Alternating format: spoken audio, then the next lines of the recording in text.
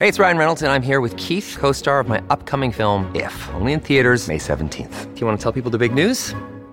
All right, I'll do it. Sign up now and you'll get unlimited for $15 a month and 6 months of Paramount Plus Essential Plan on us. MintMobile.com/switch. Upfront payment of $45 equivalent to $15 per month. Unlimited over 40 gigabytes per month. Face lower speeds. Videos at 480p. Active Mint customers by 531.24 get 6 months of Paramount Plus Essential Plan. Auto renews after 6 months. Offer ends May 31st, 2024. Separate Paramount Plus registration required. Terms and conditions apply if rated PG.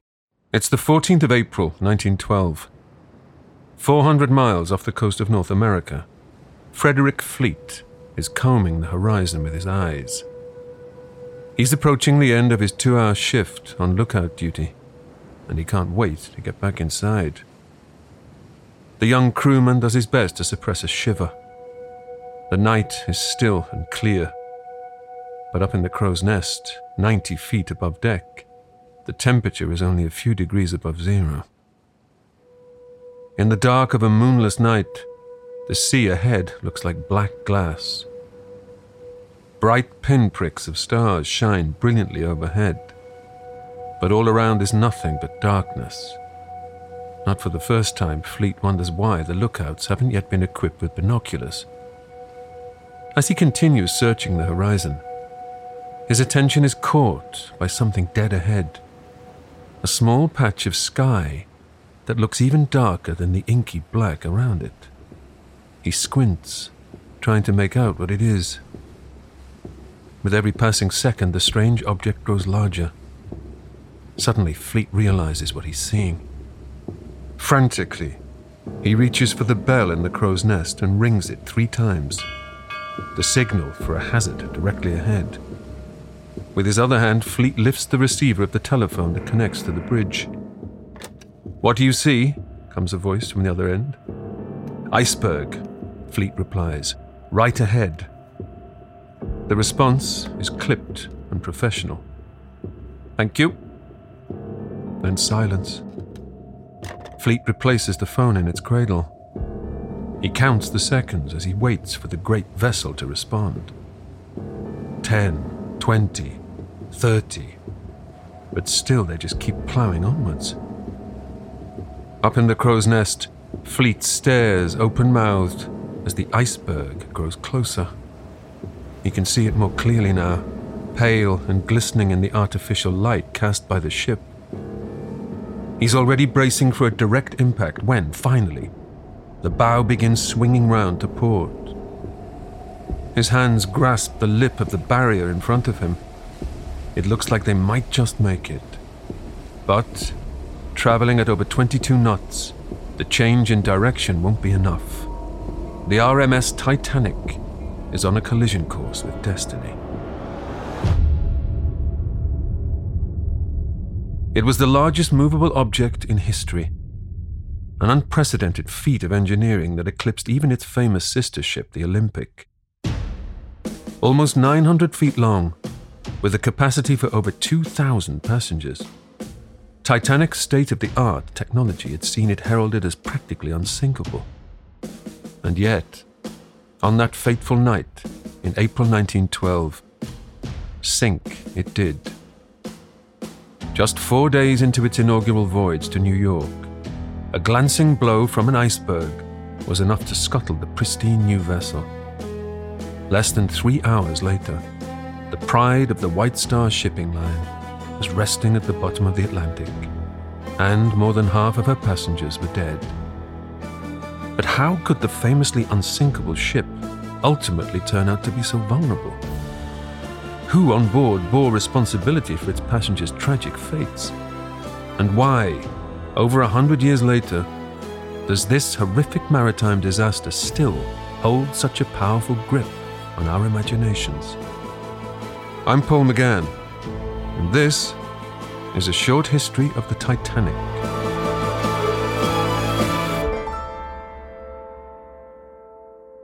Three years before the accident, Titanic begins construction in Belfast. A collaboration between the White Star Line and shipbuilders Harland and Wolff. It's the brainchild of White Star chairman Bruce Ismay. His vision for the new Olympic-class vessels is born out of fierce competition with rival company Cunard for the passenger route from Europe to America. While Cunard's ships are faster, White Star's will be grander and more luxurious. The biggest shipyard in the world, Harland and Wolff has helped to put Belfast on the map. Among those working there on the construction of Titanic is Thomas Miller, whose great-granddaughter Susie Miller offers history tours of the city today. It's hard to believe now just how important Belfast was at the turn of the last century. You could compare it to Bradford or Manchester or Birmingham. Harland and Wolff employed at its height over 40,000 people, and it was like an army of men going into work for 6:30 in the morning. You didn't need an alarm clock in this city because the tramp of boots on the cobbles would have woken you up as those men streamed into Queen's Island to start their long day in the shipyard. So yes, it was an absolutely pivotal part of Belfast's economy. A local lad and the son of a sailor, Tommy Miller has lived most of his life in the shadow of the great shipping vessels of the era. He grew up just outside of Belfast, a little town with the lovely name of Bonnie before. It's more of a collection of houses, really, than anything else. 15 miles north of Belfast, on the shores of Belfast Lough. So his childhood, he would have been watching big ships come and go up and down the lough in front of his house. So, maybe that was part of the reason why he wanted to get involved in shipbuilding. At Harland and Wolff, Tommy is assigned to work on Titanic's giant engines that are as imposing as they are powerful. There are some wonderful photographs taken at the time where you see them compared to the height of a man. So, they're about 4 or 5 times the height of a 6-foot person. And these were really cutting edge stuff in terms of the engineering. Some people would compare what was going on in Belfast back then to Cape Canaveral. It was really at the height of innovation. In charge of the vast construction project is Harland and Wolff's chief designer, Thomas Andrews. A local man in his mid-30s, Andrews is popular with the workers and passionate about the project. One night, after a long day at the shipyard, he returns in the evening with his wife to show her the great ship gradually coming together from the ground up. "There goes my boys, Nellie," he tells her, as they watch the men at work on the gigantic hull. But Andrews isn't the only one to feel a great sense of pride in Titanic. Tommy, too, makes sure to explain to his own children how important the new ship is for Belfast, and how happy he is to be playing his own small role in building it. Every evening he comes home and tells his 2 sons what he's been working on that day, keen to instill in them the same pride that he feels to be working on such a groundbreaking project. One day he even takes the boys down to the slipway to see the ship itself. By January 1912, work on Titanic is almost complete. But in the Miller family, tragedy strikes. Thomas's wife, Jeannie, dies unexpectedly of tuberculosis. Now a single father to 2 grieving children, Tommy decides the family needs a fresh start. While the richer first-class passengers on the great Atlantic vessels may be traveling for business or pleasure, the steerage decks are packed with hopeful emigrants looking to start a new life in America. Tommy decides it's just the sort of new beginning that his broken family needs. With Titanic's maiden voyage set for April, Tommy leaves Harland and Wolff and gets a job with White Star instead, working as an assistant deck engineer. Sure enough, he's soon assigned to the maiden voyage of the ship he helped to build. But on this first trip to America, Tommy will be traveling alone. There was no way that he could have brought his 2 sons with him on that voyage because he would have been working the whole time. He left them with his Aunt Mary back in the place where he'd been brought up, the village of Bonnie before, on the shores of the lough. And he thought that he would see them again within a few months. His plan was to get to New York, get himself organised and settled, and then on one of his voyages, have the boys brought to either Southampton or Cove, where he could be reunited with them and take them off for this big American adventure. So he had it all pretty well planned out as to how it was going to work. He just didn't envisage what was going to happen. On April the 2nd, 1912, Tommy bids farewell to his 2 boys. "Be good to your aunt," he tells them, and try not to fight with your cousins. He then reaches into his pocket and draws out a couple of pennies for each of them. Don't spend these until we're together again, he tells them. Later that evening, standing on the shores of Belfast Lough, the two boys watch as the majestic ship disappears into the distance. They're still holding their lucky pennies, and when they finally go back inside, they realize how hard they've been gripping them. The year 1912, embossed on the surface of the coins, is now imprinted on the palms of their hands as well. A week later, on the 10th of April, Titanic is finally ready to begin her maiden voyage across the Atlantic.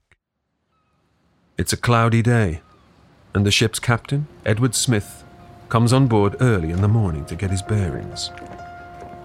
With his trim white beard and grandfatherly demeanour, Captain Smith is one of White Star's most popular officers. A veteran of more than 30 years' service with the company, he's earned the nickname the Millionaire's Captain for his easy manner with the most wealthy and illustrious passengers. Today, though, Smith is more concerned with his crew. At 8:30 a.m., he orders all hands to muster on deck for a safety inspection. Under the watchful eye of a representative from the Board of Trade, Captain Smith orders 2 of Titanic's starboard lifeboats to be lowered into the water. As an assistant deck engineer, Tommy Miller is responsible for the winch mechanisms that lift the boats off the deck and over the side. It's a brief demonstration, and half an hour later the Board of Trade inspector leaves satisfied that the mechanisms for lowering the boats function smoothly. He's more worried, though, about the number of boats on board. Titanic carries 20 in total, above the legal minimum, but still not enough to save every passenger on board. I suggest 50% more, the inspector writes in his official report. But there's no time to think about that now, with almost 2,000 passengers to be boarded by lunchtime. Many of them have just arrived on special boat trains from Waterloo Station in London. First to embark are the second and third class passengers, who have their own separate gangways. On Titanic, such distinctions are rigidly enforced. For those travelling steerage, as the lowest class of accommodation is known, there are additional medical checks to be gone through. The American immigration authorities don't want sick people arriving in their country. Finally, with just half an hour to go before departure, the first-class passengers are boarded as well. Then, a little after noon, the great ship finally leaves Southampton to begin its maiden voyage across the Atlantic. But it's not exactly a smooth departure. To begin with, Titanic is towed along gently by tugboats. But when Captain Smith gives the order to fire up the ship's engines, the suction created by the giant propellers is enough to snap the moorings of a nearby vessel, the SS New York. To those on board, the sudden release of the metal houses sound like gunshots. Unmoored, the aptly named New York begins drifting towards Titanic's stern. And for a moment it looks as if the new ship is going to suffer a collision only minutes into her maiden voyage. But Captain Smith responds quickly, ordering the port propeller to be put into reverse. Meanwhile, one of the tugboat captains throws a line to the men on the New York, slowing the other ship's progress towards Titanic. It's touch and go for a few moments, but ultimately, a disaster is averted. The tugboat crews get the New York back under control, and Titanic resumes its course. For the crew, it's been a distinctly stressful start to the voyage. But it's the real New York that's on most of the passengers' minds. In less than a week, as far as 2,000 men, women, and children on board are concerned, they'll all be setting foot in Manhattan. As Titanic gets underway, the passengers begin to acquaint themselves with the facilities on board, which vary widely according to their class of ticket. Those in steerage share cramped cabins in the bowels of the ship, where the rumble of the engines is never far away. On the upper decks, wealthier passengers enjoy spacious, tastefully decorated suites. They have access to a variety of luxurious lounges, as well as squash courts, Turkish baths, and even a heated indoor swimming pool. On this maiden voyage, there's no shortage of celebrity travelers. Mingling with the ship's designer, Thomas Andrews, and White Star chairman Bruce Ismay, are the famous businessman Benjamin Guggenheim, traveling with his French mistress. Ida and Isidore Strauss, the owners of Macy's department store, and one of the richest men in the world, financier John Jacob Astor IV. For the great and the good, the voyage offers not just a luxury holiday, but an opportunity for networking.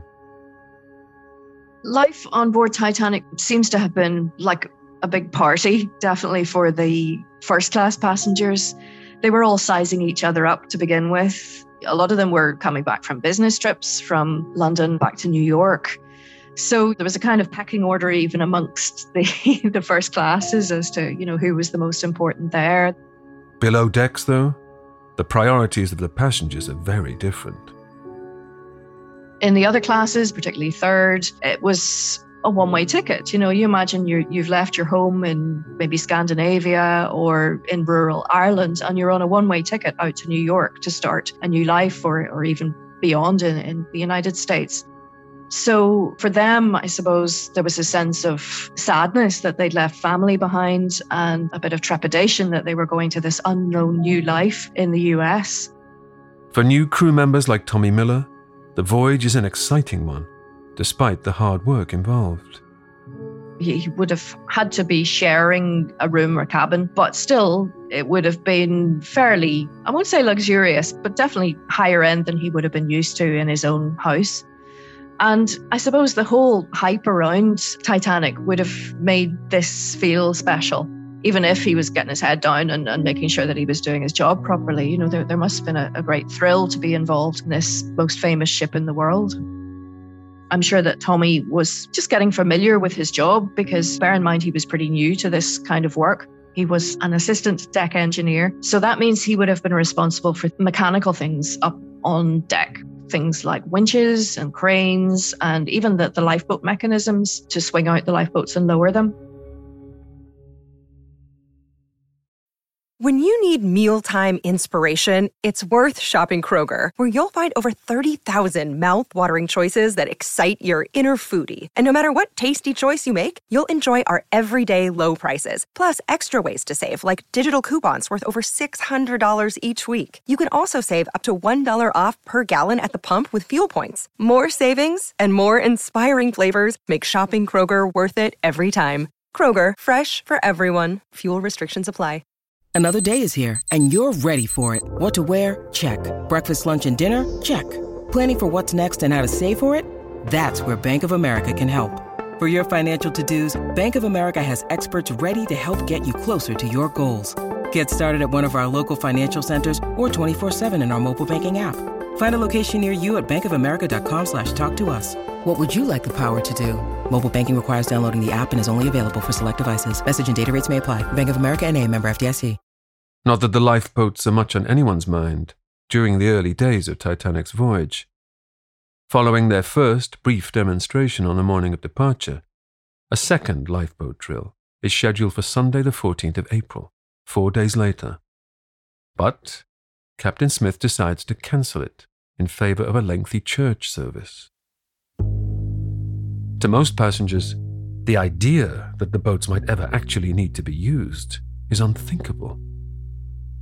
Everyone knows that Titanic's safety features are state-of-the-art, with an elaborate system of transverse bulkheads dividing the ship into 16 separate compartments.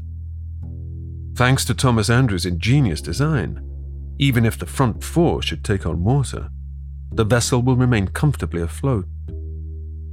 It's this new technology that has prompted Shipbuilder magazine to declare the Titanic unsinkable.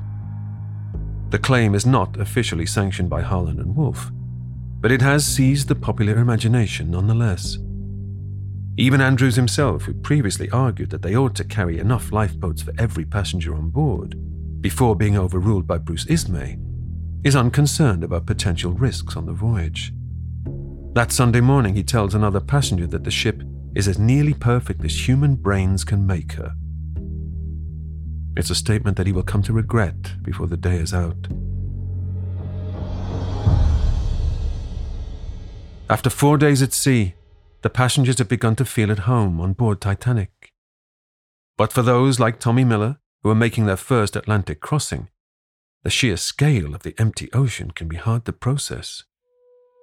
It must have been quite a rare experience for him, to see these vast stretches of seascape and nothing else. I've done that crossing, and you don't see anything for days. Now, you can fly across the Atlantic in 5 hours, but when you're bobbing around on this vast ocean in a ship, you just realize sort of how vulnerable you are and how the sea has all the power.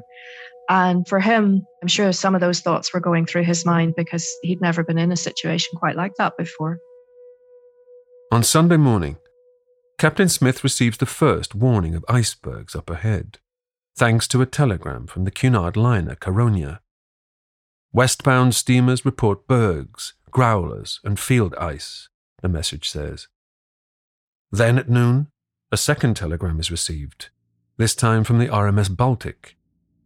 Passing icebergs and large quantities of field ice today, it reads. Wish you and Titanic all success. 2 hours later, Captain Smith shows the Baltic's message to Bruce Ismay, who, for some reason, decides to put it in his pocket. What Ismay makes of the warning is unclear, although he doesn't seem to take it too seriously. That afternoon, he cheerfully shows it to a pair of ladies taking a stroll on deck, whipping it out and reading it aloud to them. As for what was said during Ismay's brief meeting with Captain Smith, the truth may have gone to the bottom of the sea with Titanic itself. Later, some will claim that Ismay put pressure on the captain to maintain speed, determined to make the Atlantic crossing in record time. Either way, despite multiple warnings, Captain Smith makes no effort to reduce speed. That evening, the captain attends a dinner party thrown in his honor by some of Titanic's wealthiest passengers. Then, at 9:25 p.m., he retires to bed, leaving his second officer in command of the bridge. By now, the air temperature has dropped to just 1 degree above freezing.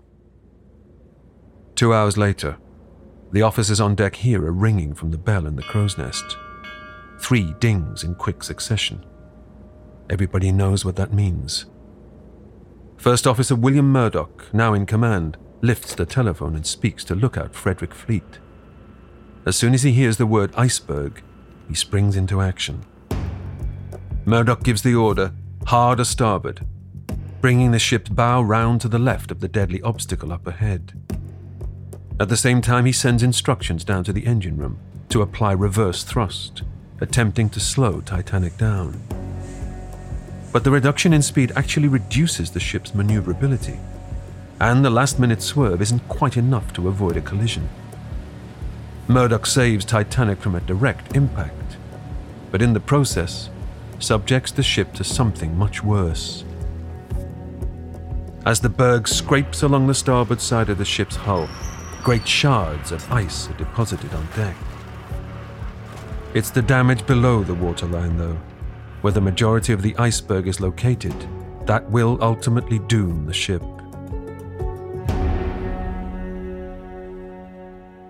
Tucked up in their beds, many of the passengers are suddenly awoken by an unfamiliar sound. One wealthy passenger later describes it as like a giant finger being drawn along the side of the ship. Another suspects something has come crashing down in the kitchen, where, indeed, the cutlery has begun to rattle alarmingly in the drawers. Few, if any, though, realize the severity of the impact. One woman who lived through the Great San Francisco earthquake is reassured that the current tremor feels relatively minor. Another, still only half awake, tells herself the ship must be docking already. As the noise subsides, many passengers simply go back to sleep. Others decide to venture up on deck to find out what the commotion is all about. Most have missed the chance to glimpse the 100-foot tower of ice as it glides alongside a ship. But the evidence of its brief visit is plain to see. On the third-class deck, where large chunks of ice have been deposited, snowball fights spontaneously break out. Even those who witnessed the terrifying spectacle of the iceberg firsthand are now experiencing a mixture of excitement and relief. As the berg recedes into the darkness behind the ship, they congratulate themselves on a lucky near miss. By the time Captain Smith arrives on deck from his cabin, he's already too late to catch sight of it. But he wastes no time assessing the damage. He summons the ship's designer, Thomas Andrews, to the bridge, and together they begin touring the lower decks in search of leaks. Less than 10 minutes after hitting the iceberg, several compartments are already under 14 feet of water. The two men make their way past the flooded mailroom, where hundreds of soggy letters now float aimlessly, and along the squash courts, which have come to resemble a swimming pool.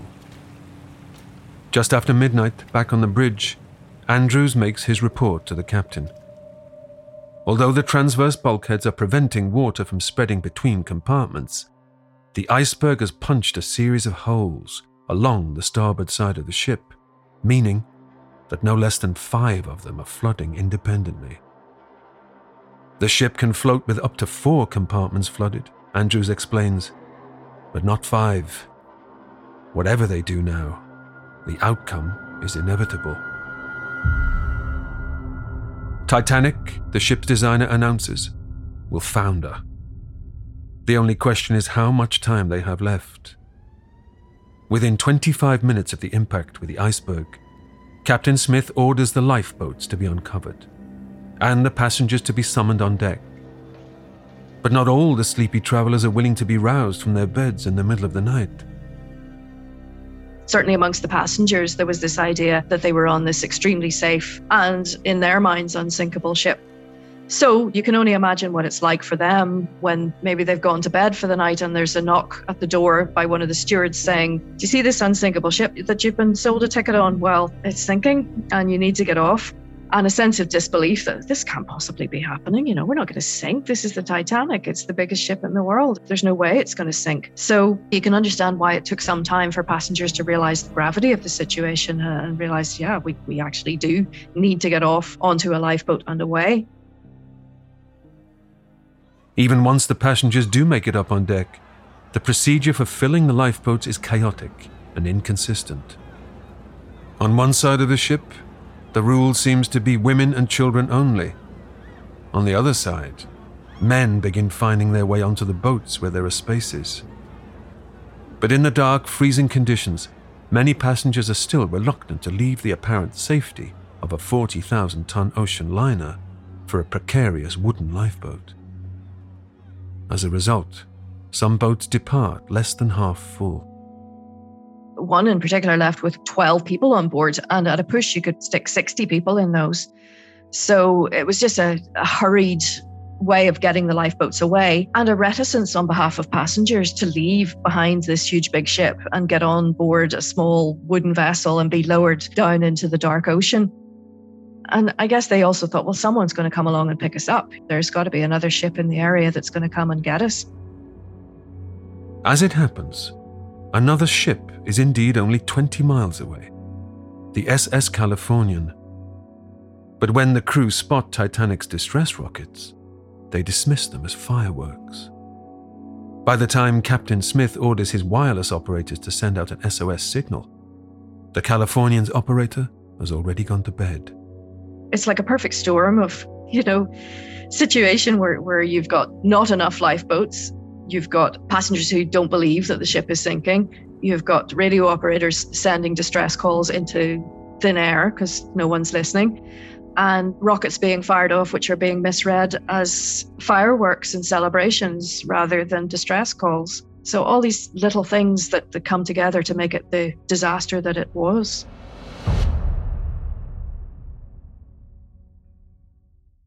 I'm historian Ruth Goodman, host of Noise's newest podcast, The Curious History of Your Home. I've spent my life investigating the hidden history of everyday objects. The vacuum cleaner in your cupboard, sleek and compact today, but when it was invented, it was literally powered by horses and took 4 to 6 people to operate. the minty fresh toothpaste by your sink. Well, if you lived in ancient Greece, you'd be washing your teeth with ground-up bones and oyster shells. Double-glazed windows? We owe those to a French king's odd fascination with oranges. The Curious History of Your Home explores the extraordinary in the ordinary. Listen to The Curious History of Your Home each Tuesday, wherever you get your podcasts. From award-winning podcasters Noiser, The Curious History of Your Home.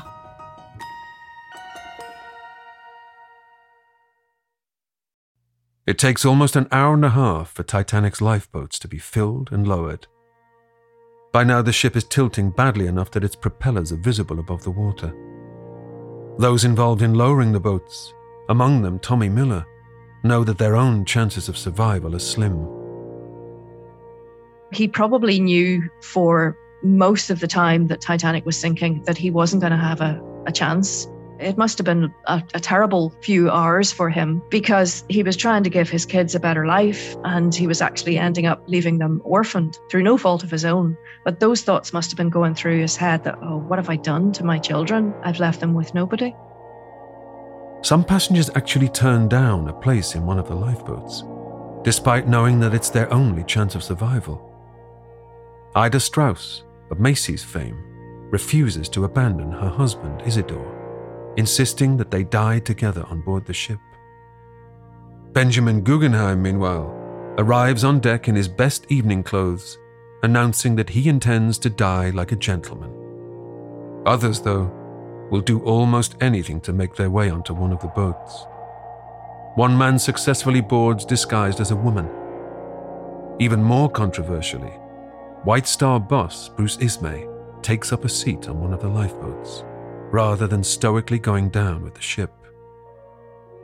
At 2 a.m., as the last boat is lowered, Captain Smith tells those men still on board that they're released from their duties.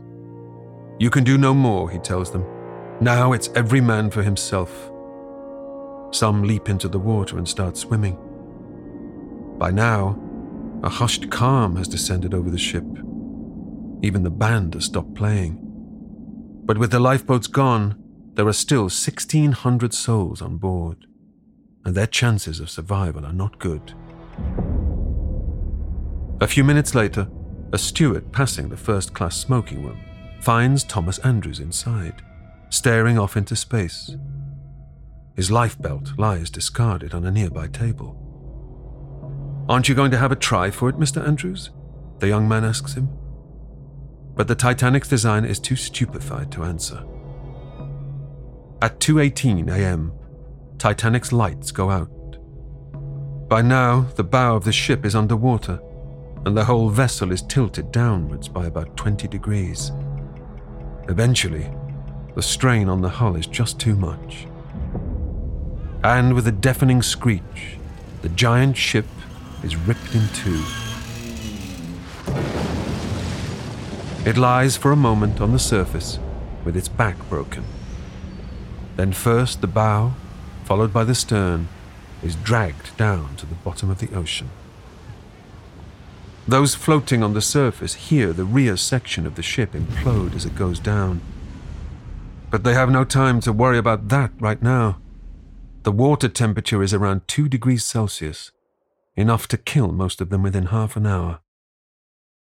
From the lifeboats, survivors look on in horror as the screams of their fellow passengers start to fall silent. Many of the boats still have plenty of room on board, and fierce debates ensue about whether to go back and try to help. Once the ship had sunk, there was this opportunity to go back and get more people in. But again, you've got some of the passengers who fear that they're going to be swamped with people and that they will tip over and things will get out of hand.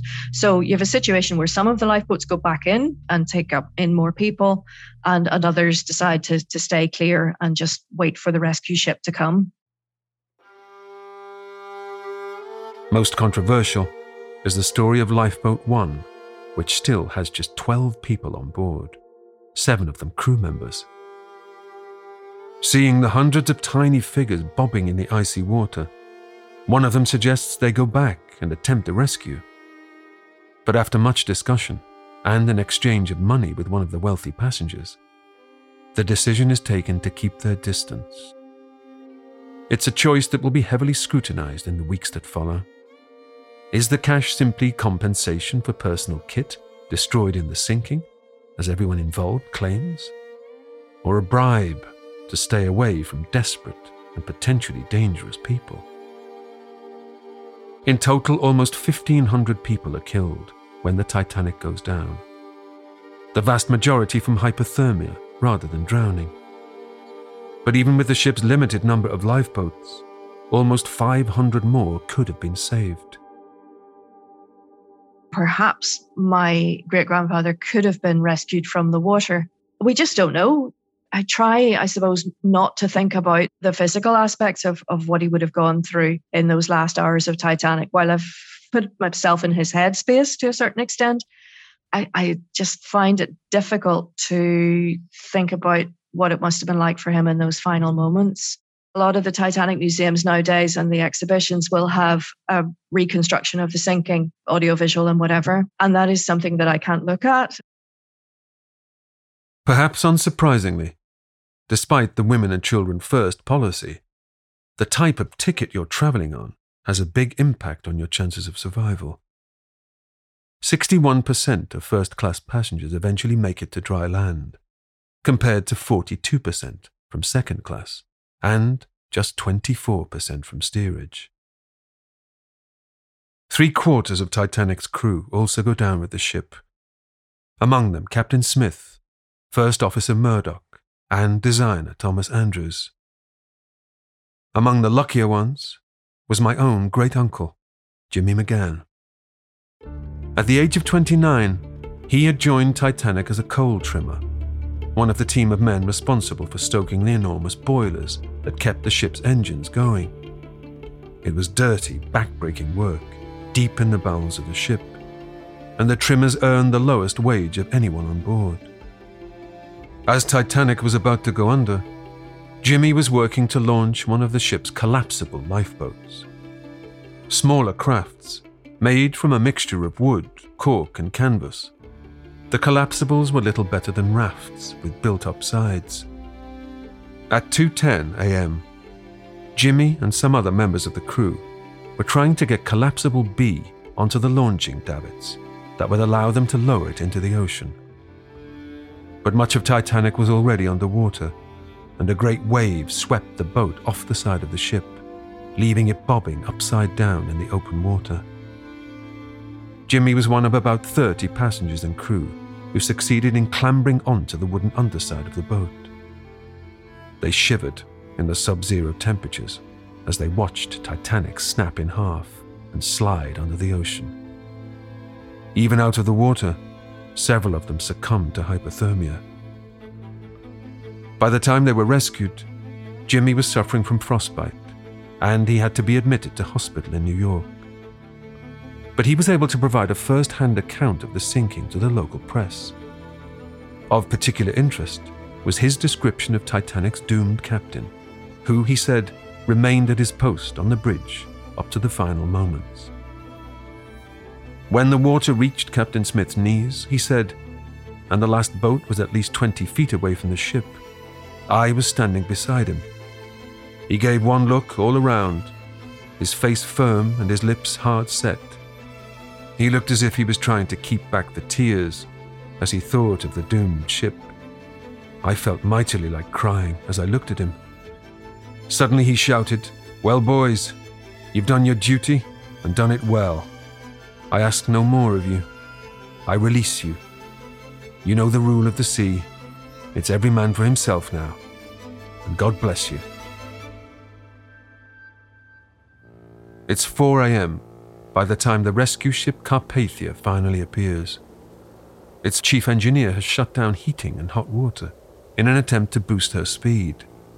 But even so, she arrives too late for most of Titanic's passengers. Several hundred men, women and children float lifelessly in the icy Atlantic Ocean. The bodies are surrounded by debris, deck chairs, tables, wooden doors, and more. The pallid faces of the dead display the cuts and bruises they sustained during the ship's final moments. Those lucky souls huddling in the lifeboats, exhausted, near frozen, and traumatized by the events they've witnessed, are hastily brought on board. Compared to the luxury of Titanic, Carpathia is a distinctly workmanlike vessel. But the passengers and crew show great kindness to the bedraggled survivors. They give up their own beds and clothing to the new arrivals, as well as offering solace and sympathy to those who've lost everything in the disaster. It's another 4 days before the smaller vessel finally docks in New York, completing the voyage Titanic's passengers and crew embarked on over a week earlier. It's a cold, rainy evening, but the ship arrives to a hero's welcome, besieged by reporters shouting questions at the survivors. Flashing camera bulbs light up the night sky. Tens of thousands of people have gathered to greet the new celebrities. For now, the mood is one of joy and exhilaration. But in the ensuing weeks, difficult questions will begin to be asked.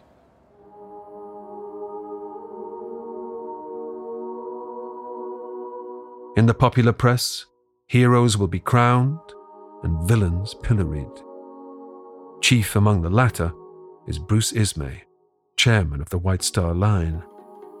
Dubbed Brute Ismay and the coward of the Titanic, his decision to take up a place on one of the lifeboats rather than go down with the ship is one he will never live down.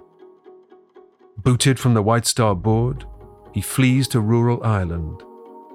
"I never want to see a ship again," he declares, "and I loved them so." But questions remain.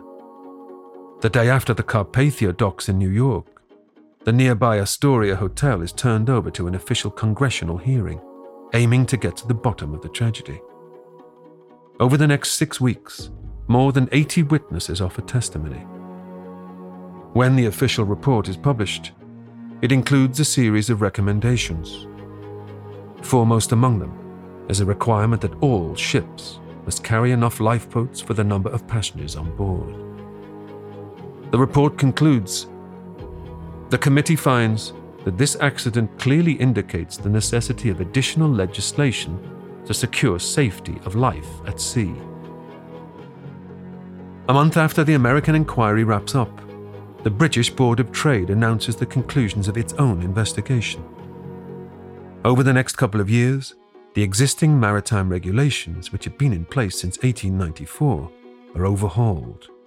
The big problem was the fact that the number of lifeboats was based on the tonnage of ships rather than on the capacity of passengers. So that was totally revisited so that there would be lifeboat spaces. And the whole idea of knowing what the procedure was for passengers, the safety of life at sea rules that we know so well today, all came about as a result of Titanic. To not even have had a lifeboat drill was just crazy. You know, the fact that they had one scheduled and it had been put to one side by the captain.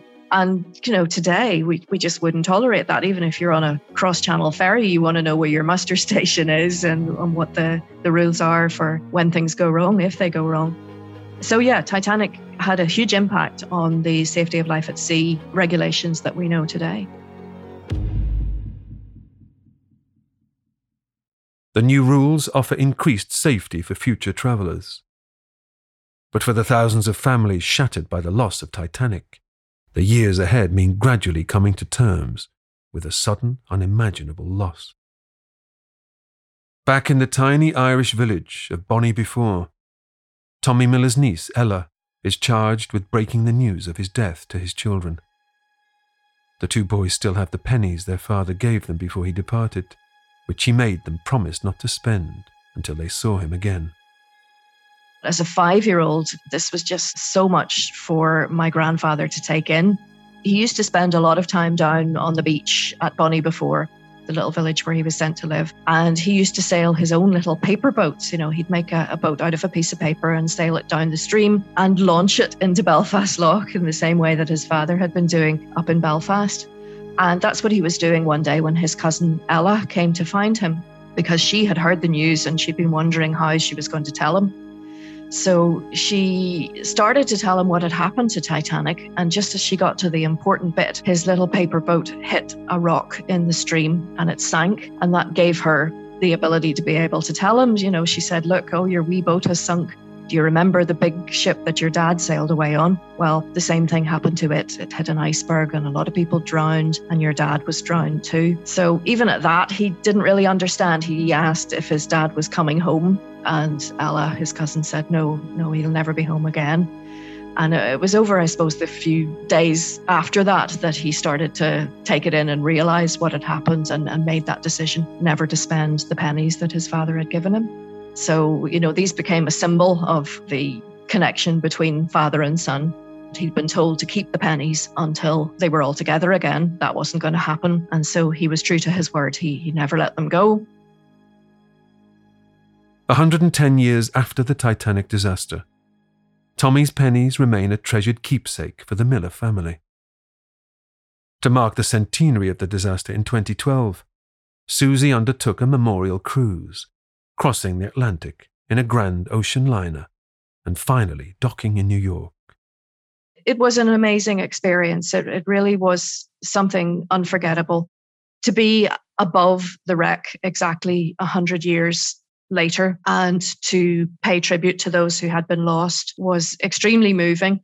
And for me, the big thing was to complete the journey, to actually sail into New York Harbor and get off on the island of Manhattan and just mentally say, there you go, Tommy, there's that journey finished for you 100 years later.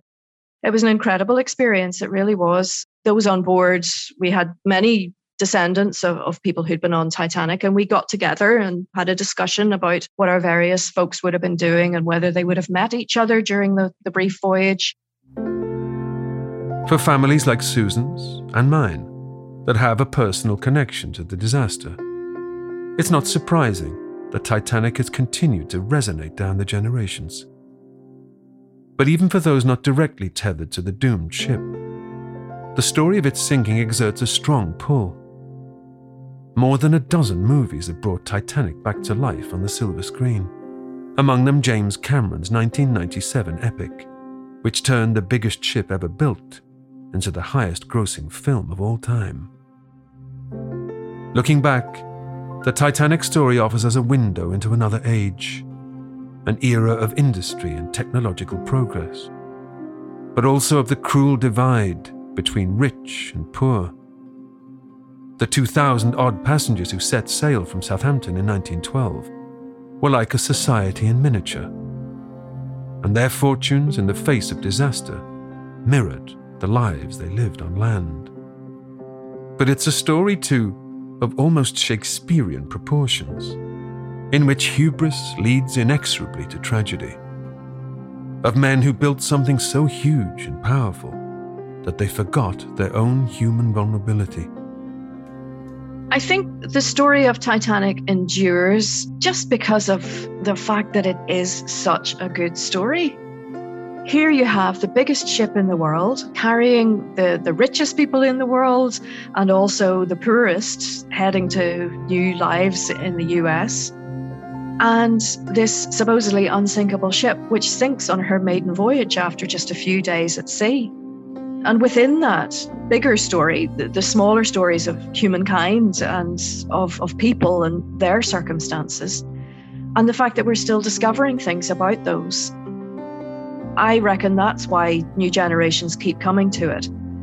If you try to make up a fictitious story about a disaster at sea, you couldn't come up with anything better than the truth of what happened to Titanic.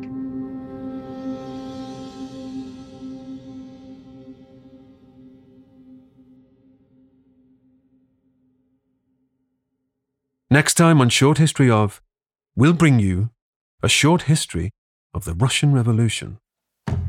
there was this bizarre kind of parallel universe in Petrograd where, you know, the poor people were all queuing around the block in the freezing cold for food. And yet the aristocracy, they were dressing up in the evening, going off to the ballet, to the Mariinsky Theatre or to the opera. But, you know, the basic rye bread that the people needed was in short supply. So while the aristocracy is still dining out and enjoying champagne and lovely suppers in the clubs and restaurants of Petrograd, the poor were starving, the workers were starving. And there was this crazy sense of unreality. That's next time on Short History of.